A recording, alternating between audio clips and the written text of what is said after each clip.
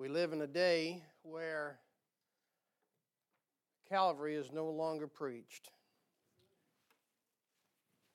The very thing that made us free has become some kind of monument somewhere in the backside of nowhere. Even now in our pulpits, they've grown so cold. And we don't have to wonder why our country is in the shape that it's in. Even amongst Bible believers, secondary things have become pushed to the forefront as if to eclipse the very thing that brought us here in the first place. I'm sure thankful for Calvary this morning. I know in the Christian life there's much more than Calvary, but we wouldn't be here if it wasn't for Calvary. And I hope you never forget Calvary. Take your Bible this morning, if you would. I'd like to make a divine detour. I know I've been preaching through Joshua. I know we're like right 60% of the way through, but I feel it necessary to go to the book of Nehemiah this morning. Nehemiah chapter 1. We will come back because the next thing on the list is Caleb, and Caleb wants that mountain. So you'll have to turn it to Nehemiah there. Sorry about that. Nehemiah chapter 1 this morning. Back in 2019, we have preached through the book of Nehemiah. But I'll say this, the Lord has grown me, and He's changed me quite a bit in 4 years. And I know He's changed you too. Amen. Sometimes we forget that about each other. Sometimes we lack the grace with each other because we don't think that they've grown. But have you grown spiritually? Then everybody else should be growing spiritually too. Nehemiah chapter 1 this morning, I'd like to try to give you what the Lord's put on my heart. We begin here in verse number 1. Nehemiah chapter 1. That's kind of a tricky book there. Let's see here. There you go. You got it. Well, that's close. If you turned to Ezra, nobody would have known. Amen. You say, why you got a big Bible up here? And because we think it's important. Amen. We're here because of a book. We're here because of the blood. And we're here because of the blessed hope. Would you stand this morning? I'd like to read us Nehemiah chapter 1.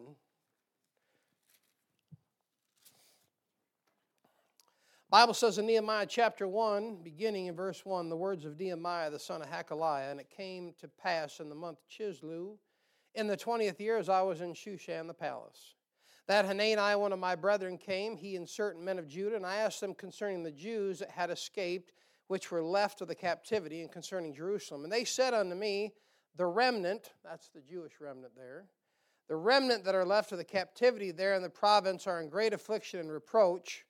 The wall of Jerusalem also is broken down, and the gates thereof are burned with fire.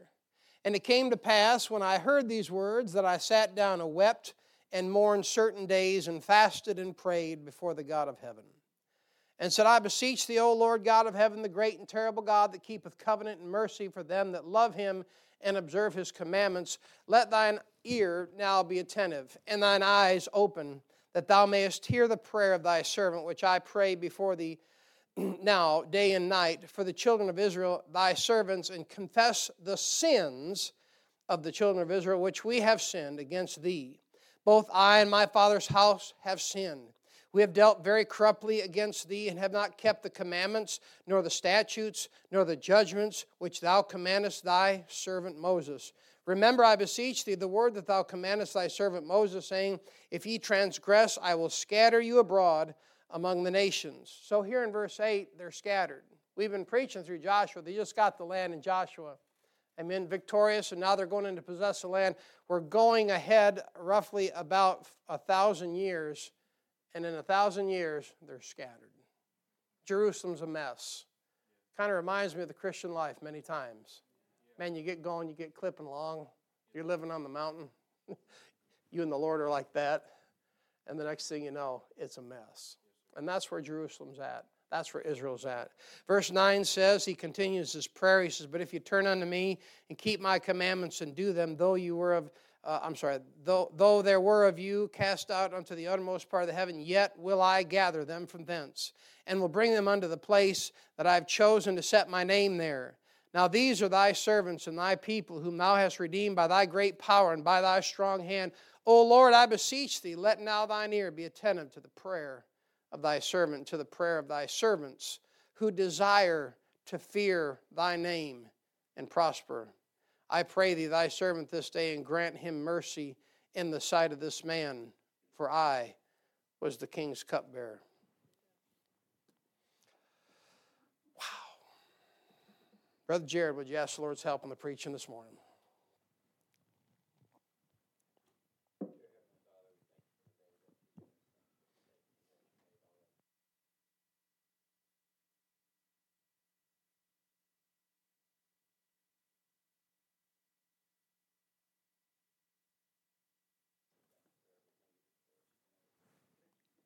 Amen. Thank you. You may be seated here.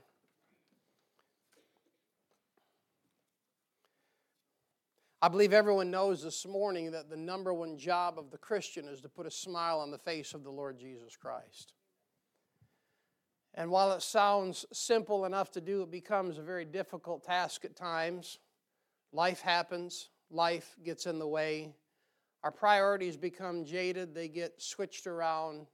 We take on burdens and things happen to us, and the next thing you know, putting a smile on our Savior's face, unfortunately, seems to be one of the last things that's important to us. Revelation chapter 4 and verse 11 reveals what you already know. We sang it in Sunday school, that we were created for His pleasure. Amen. We were not created to build a kingdom. We were not created to build an empire. We were not created to establish financial security and to put our roots down. After all, as Christians, we're just passing through. This is our temporal dwelling place, and amen to that. And I'm not saying you can't have a nice place to live and you can't drive a nice vehicle. I'm just saying this is not the end of all things. Thank God for that. Because if it is, what a disappointment.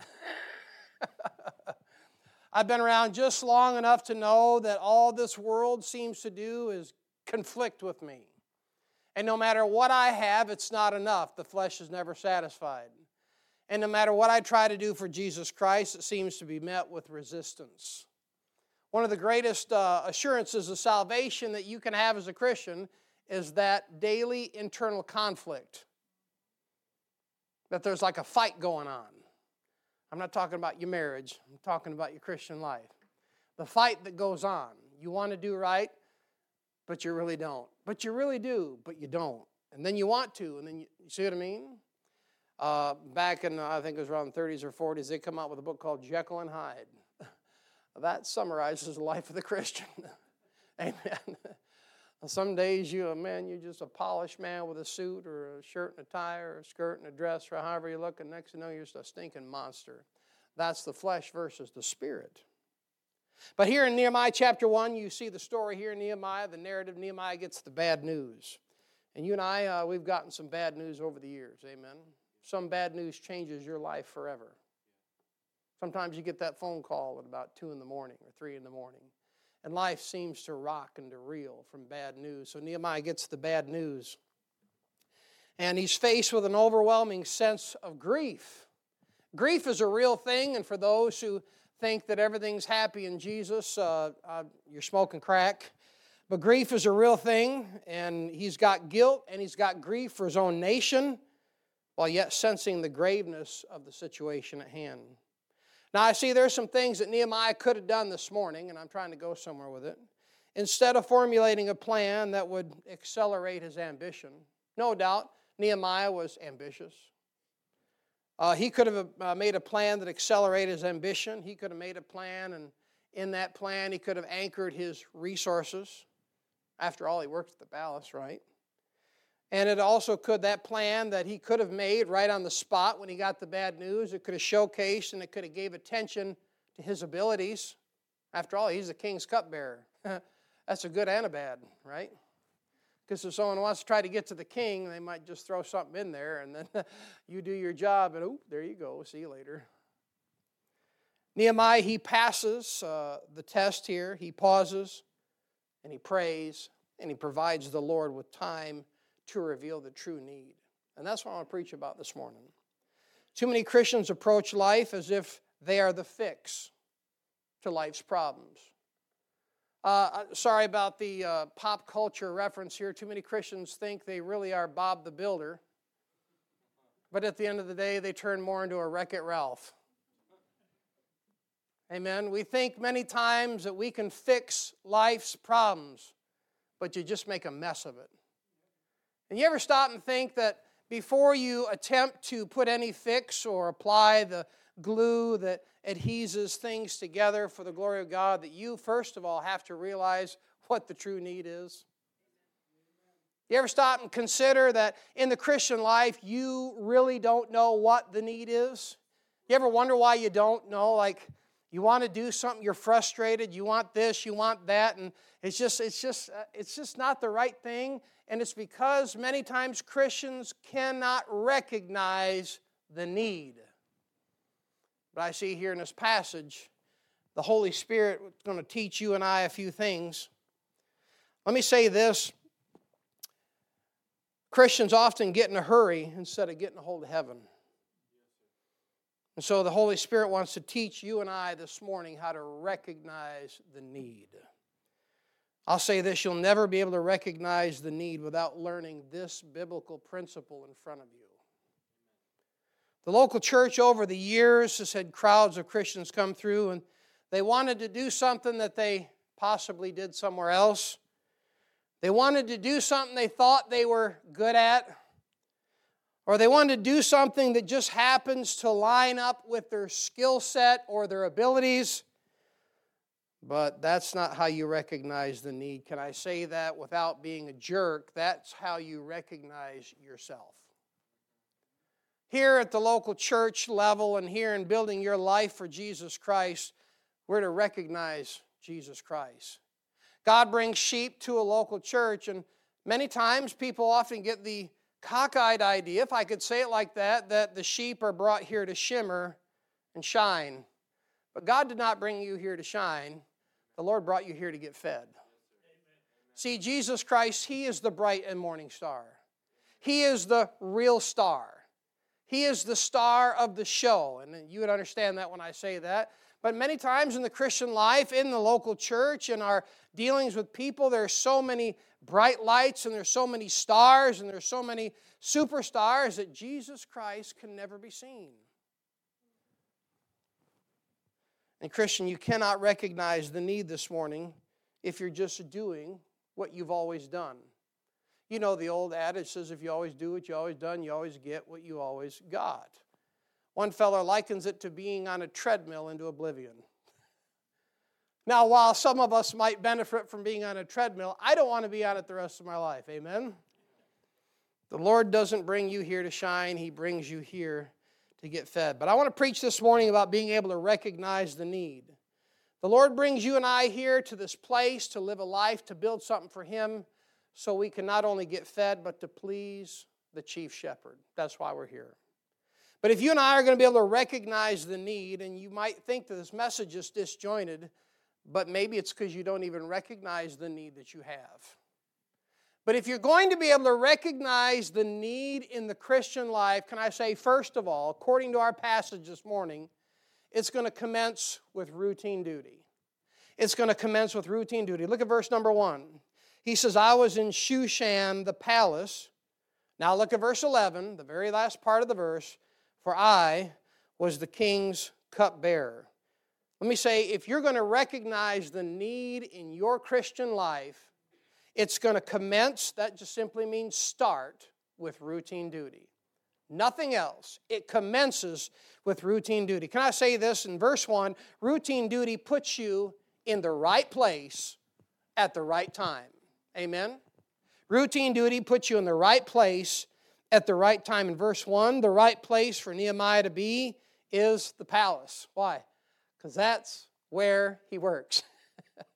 Pretty simple this morning, isn't it? It's the right place and the right time in verse 1. That Bible there gives you the exact month and it gives you the exact year. Let me tell you what, when you're dedicated and you start and you give attention to routine duty, it puts you in the right place at the right time.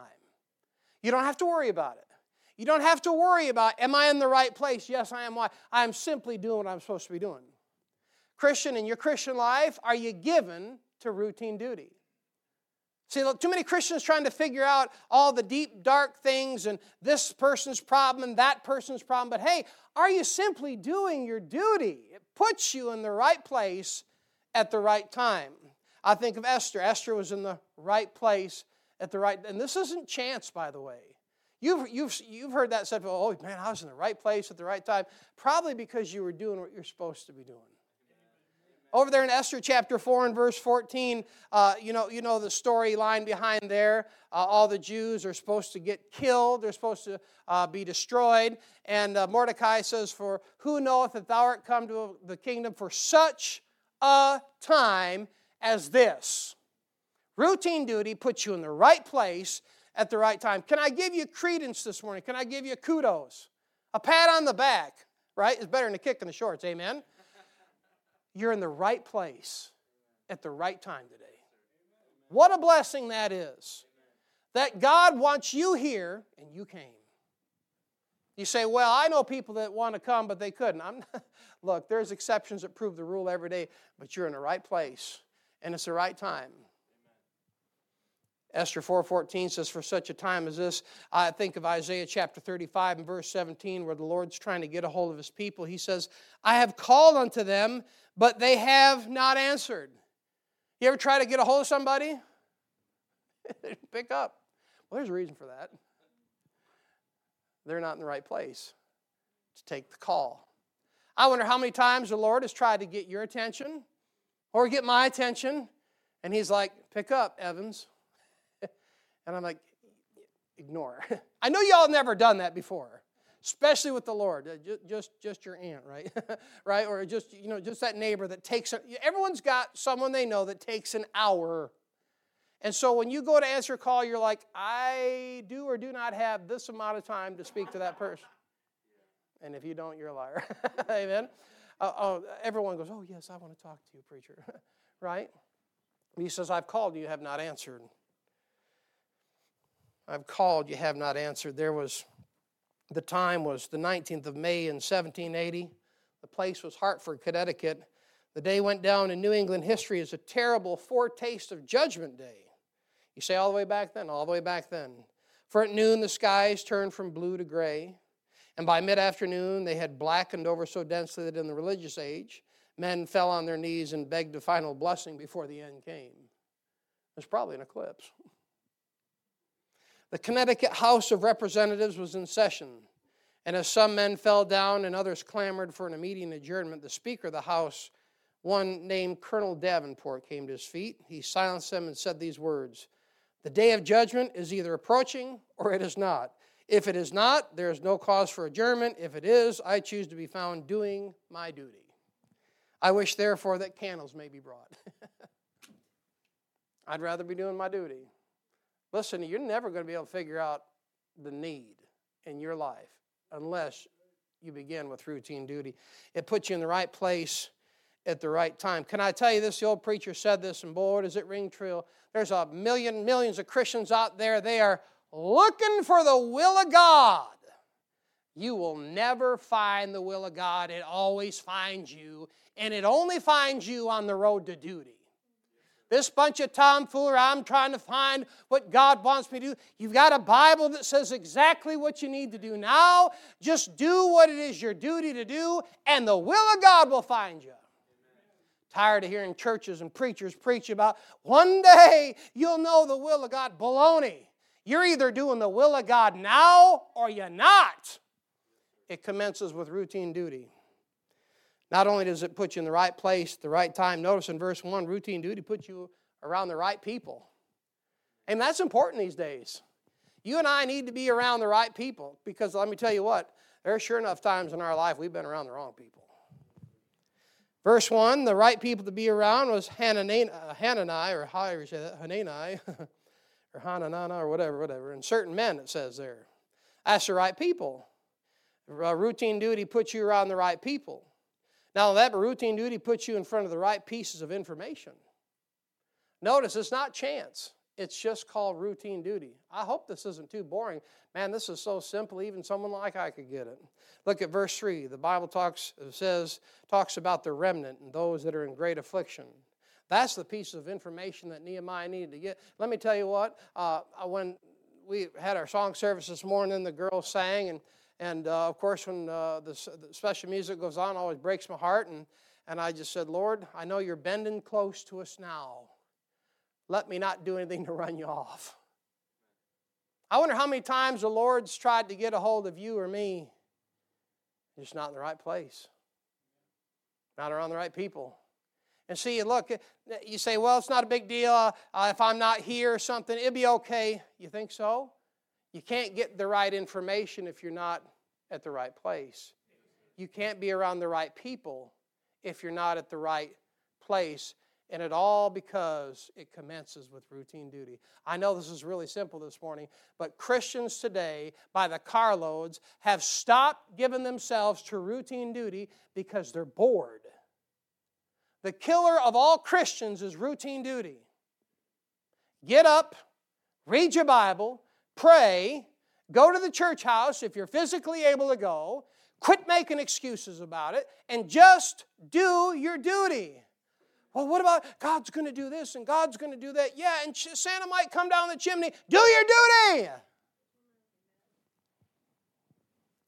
It commences with routine duty this morning. Can I say number 2? Not only does it commence with routine duty, but it continues on with the right demeanor. It continues on with the right demeanor. In verse 4, the Bible says, and it came to pass when I heard these words that I sat down and wept and mourned certain days, and fasted and prayed before the God of heaven. Ain't that something? A right demeanor. Routine duty, then a right demeanor here. Verse 4, he hears the news, he weeps. How's your spiritual thermometer lately? And I'm not saying you got to be a bucket full of tears every time, but tears ever come to your eyes when you think about Jesus Christ? When you hear him sung about, you start singing your guts out to them old hymns. You ever get choked up a little bit? You hear that stuff? Man, I tell you, it breaks my heart. You say, well, yeah, preacher, you're a little bit emotional. Not afraid of it. I'm not afraid of a tear. It continues on with the right demeanor. He weeps. He's brokenhearted over it. The Bible says, they that sow in tears shall reap in joy. When was the last time you wept for a soul? When was the last time you wept over your church house? When was the last time you wept over your family that's lost? Family that's off in the far country somewhere. When was the last time it just tore you slap out of the frame? You got the right demeanor? You know why it's difficult to have the right demeanor in a day like today? Because we're so jaded with television.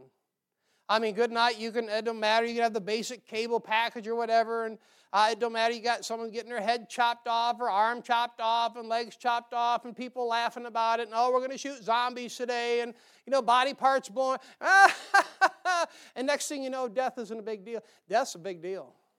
Soon on earth, this life will pass, only what's done for Christ will last. It is appointed unto man once to die, and after this, the judgment. You have the right demeanor about you. I'm not talking about you going around and you just like the weeping prophet Jeremiah. Probably wouldn't hurt some of your neighbors to see you cry and be cared about something more than your stinking property lines and your grass and whatever it is that irritates you about your neighbors. Amen. But you have the right demeanor. He weeps in verse 4. Notice this in verse 4. He mourns. Ecclesiastes 7 verse 4, Solomon says, the heart of the wise is in the house of mourning. The heart of the wise is in the house of mourning. I'm just saying this morning, the right demeanors, things ought to bother us. Sin ought to bother us.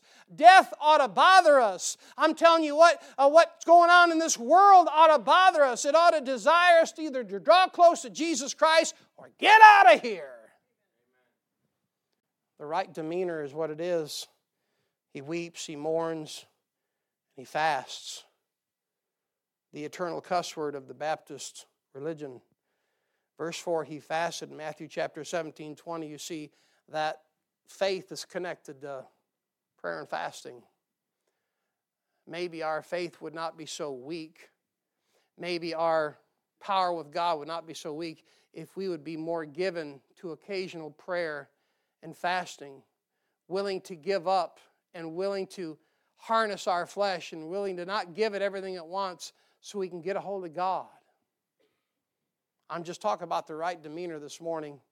We're talking about being able to recognize the need. Christian, you cannot recognize the need if you're not commencing, if you're not being given to routine duty. If you're not doing what God wants you to do right now, don't worry about tomorrow.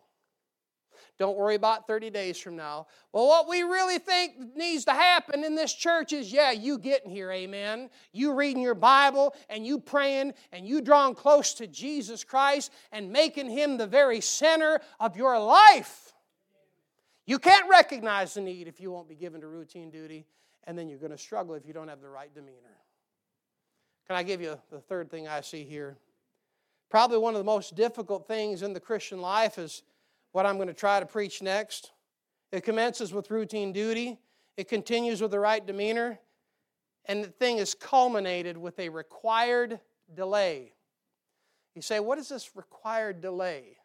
Like the government sending me my tax refund? Well, that is a delay. It's a terrible investment. They don't even give you interest on it, amen? That's a required delay. But I'm talking about patience. Old preacher said this, patience is learned best in the school of delay. I hate that. Some people, I'm more patient than most. Not me, man. I want it yesterday. Amen. Call an altar call early. It culminates in a required delay. You better laugh about it because the truth is some of you ought to cry about it. A required delay.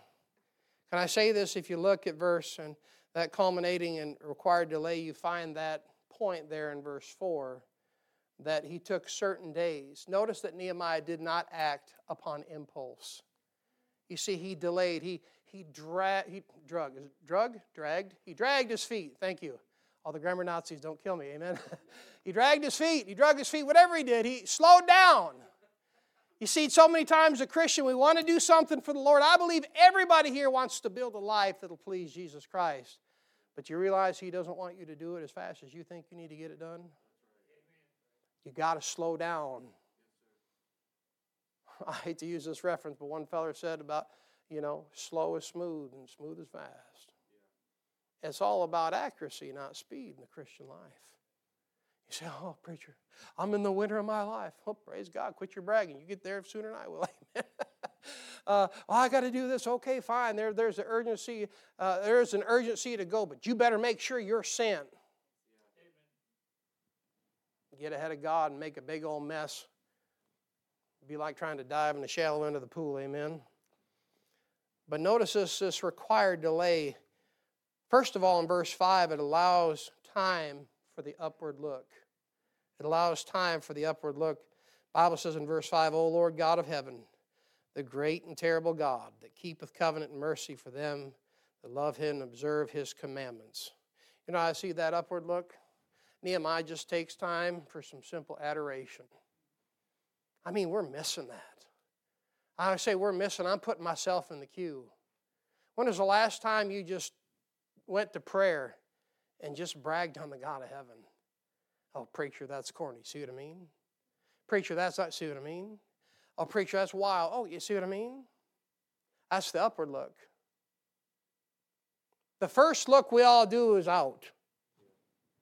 When we are in the right place at the right time, and we're around the right people, and the Lord gives us the right information, and we have the right demeanor, the right thing to do is look up.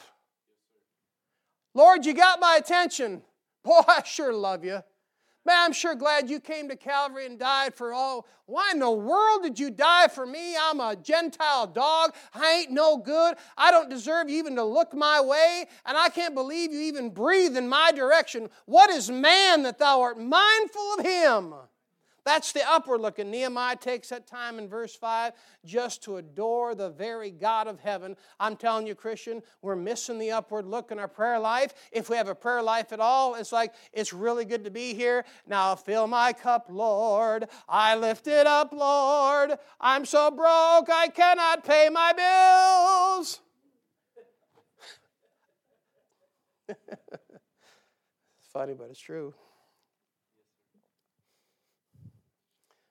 Taos got talent. Amen. But delay allows time for the upward look. I'm trying to help you this morning be able to recognize the needs. See, we think that we have needs in the Christian life, but I can say most of us do not recognize their real need.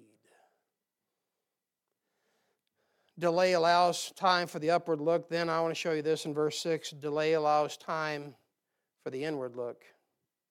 You see, when you take time for the upward look, you begin to brag on the God of heaven and thank God for who He is and what He did for you. And, oh, thank God for my salvation. Thank you, Lord, for my family. And oh, thank you, Lord, for my wife. Yes, she should have left me a long time ago. Thank you, Lord, for my children. Thank you, Lord, that they're still alive. Amen. Thank you, Lord, that, that they could be developmentally disabled. I mean, more than they are, but thank you, Lord, they're healthy. See what I mean? And once you start doing that, then the inward look comes in verse 6. Notice what he does. He switches gears. He goes from the upward look to the inward look. He says, we have sinned. He says, I have sinned. You see that? When you start bragging on God and His righteousness, He shows you, He reveals to you how wicked and how unclean and how ungodly you are, and you immediately feel compelled to confess those things that have offended your God.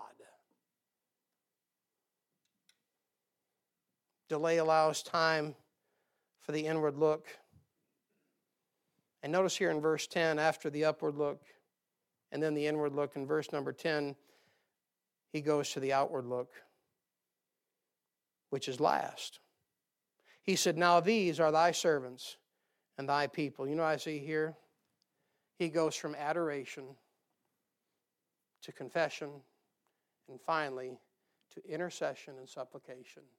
He is now interceding on the behalf of his people. He's now supplicating, praying for the needs to be supplied for his brethren. It begins with the upward look, it goes to the inward look, and then lastly is the outward look. But notice here, he waits. Delay allows the Lord to reveal your need to yourself. He's bragging on God, he's confessing his sin, he's praying for his people, and he's giving the Lord time to work. You'll never recognize the need in your Christian life if you're not willing to begin it with routine duty. If you're not willing to do the things that God wants you to do, you'll never see the need. He won't reveal it to you. You say, why? Is he cruel? Is he mean? You're not in the right place. And you won't be in the right place at the right time. And then you got to have the right demeanor and finally the required delay. There was a prisoner that was pardoned in Russia back in between 1881 and 1894. I couldn't get a date nailed down. But Maria Fedorovna was the Empress of Russia. And she quickly and hastily jotted down the note of her husband, the emperor. And one simple comma and a word misplaced pardoned a prisoner. It went like this. It should have been, pardon impossible, send to Siberia. Incorrectly written down was pardon, comma, impossible to send to Siberia. You say, wow, yeah, amen. Thank the Lord for that mess up, huh? You say, what's that? That's the Christian life. Some of you want to go fast. It's about accuracy. You'd be better to slow down and let God put things in place than speed up and you mess it up. There's a story told. I kind of got it honest. I'm a salesman by trade. For almost 20 years, I sold ice cream. And I'm telling you what, I could do it again today if I had to. Why? Everybody loves ice cream. But there's a story told about a vacuum cleaner salesman. And he was new, and he shaved, and he had all that smelly stuff on him. and he was dressed to kill.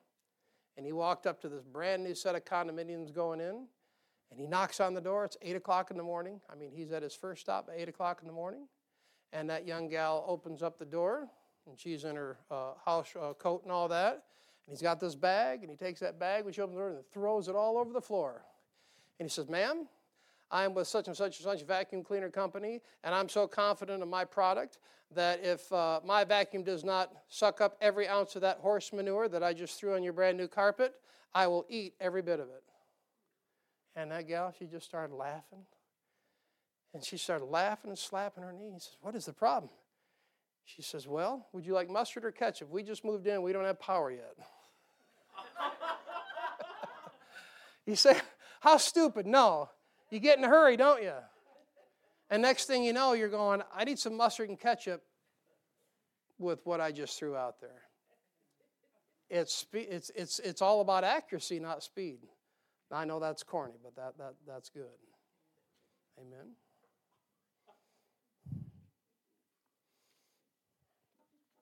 The required delay. You know what you and I hate the most about the Christian life? The delay. Salvation's instantaneous. But to find the need, recognize the need, and to do that which pleases God and build a life for Him will take a lifetime. And I'm telling you what, you don't see the results. That's why some of you get discouraged. You think because you're doing something right today that everything should come together. It doesn't work that way. It's a required delay. Patience is learned best in the school of delay. The great New England preacher Phillips Brooks feverishly paced the floor like a caged lion. I don't know how many, he wrote a bunch of songs in our hymn book. P.P. Brooks, you'll see it there. And he was known to have a very good disposition about him, very kind, very pleasant, very patient. But this day, something was really bugging him. And his friend said, "What's the trouble, Mr. Brooks?" And he said, "The trouble is that I'm in a hurry and God's not." That is the trouble, isn't it? What's your hurry? What's your hurry, Christian? William Carey, I'll give you this example. William Carey, he labored 7 years before he won his first Hindu convert to Jesus Christ in Burma. 7 years. 7 years. I mean, the Lord gave us a soul within the first 7 months. 7 years. Would you stick with it for 7 years? I'm telling you what, William Carey is known as the father of modern missions, Baptist missions. Adoniram Judson, you probably know that. Great missionary. Great old soul. Won thousands for Jesus Christ. Toiled 7 years before his preaching was rewarded. When he went to Western Africa, it was 14 years before he won his first soul to Christ. Went there and stayed 14 years. See what I mean? It requires delay. In New Zealand, when he was in New Zealand, it took 9 years before he won his first soul to Jesus Christ. And in Tahiti, it was 16 years before the first harvest of souls began. I'm showing you that if you're going to recognize the need, it's going to require a delay. It's going to require... Listen, the Great Awakening days are over. The days where people would just run into the church house and throw themselves on altars, the days are gone. Now it takes routine duty. Doing what you know is your duty to do, responding the right way with the right demeanor, and then being willing to go through that required delay.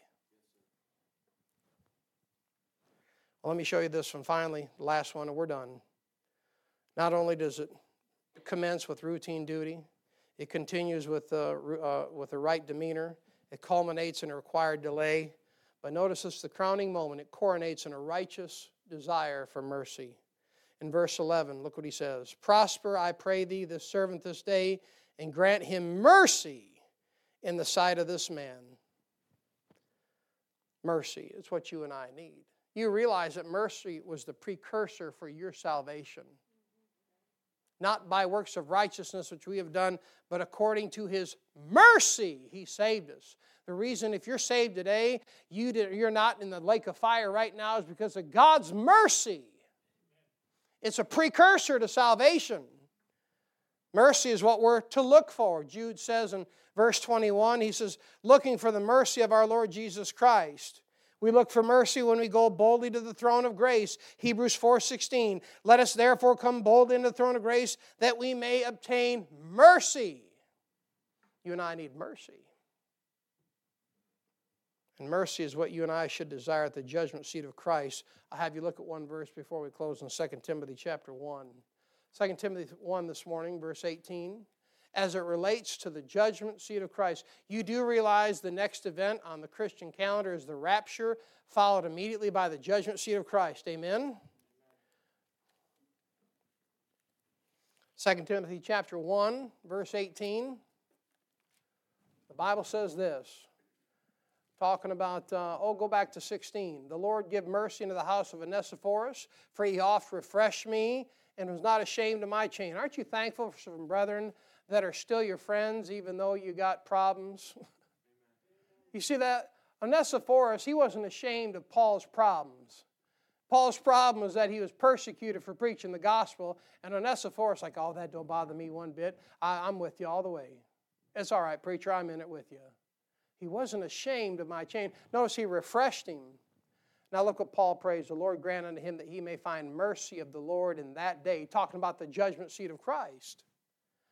He's saying, Lord, when it's time for him to face the judgment seat of Christ, Lord, I pray you just be merciful. Just load him right up. Just let him have it. As chapter 1 closes in the book of Nehemiah, routine duty has set Nehemiah in a place where God can give him a message. Let me tell you what, Christian, you came this morning. You're at the right place at the right time so God could speak to you through His Word. You're at the right place at the right time. If something's going on in that head of yours, that's the important information the Holy Spirit is trying to give you.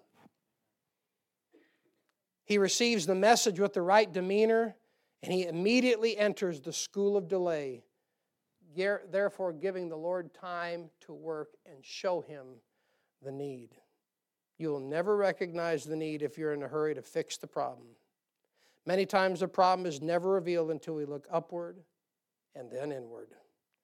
Only then the Lord gives us the right outward look. I wonder what your need is today, Christian. We're going to have the pianist come to the piano here. I wonder what your need is. Are you faithful to routine duty? I don't know, maybe we should have just stopped that one and had an altar call.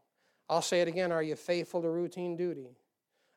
Faithful to things like God wants you to do, like read your Bible, like praying, like living for Jesus Christ, like serving the Lord.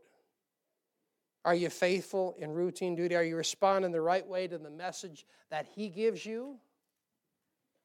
Are you willing to be educated in the school of delay? Do you desire mercy this morning? I say, yes, sir, preacher. Only then can you truly recognize the very need of the hour. As she begins to play this morning, I want to invite you to come to this altar this morning and talk to the Lord about the need. Lord, help me recognize the need. You say, what need? The need in my life. The need in my Christian life. The need in my fellowship. The need of my faithfulness. The need of everything. I can't recognize another one's need until I recognize my need first. Would you come this morning? Would you ask the Lord to show you the need? Would you be willing to come? As she plays, you come.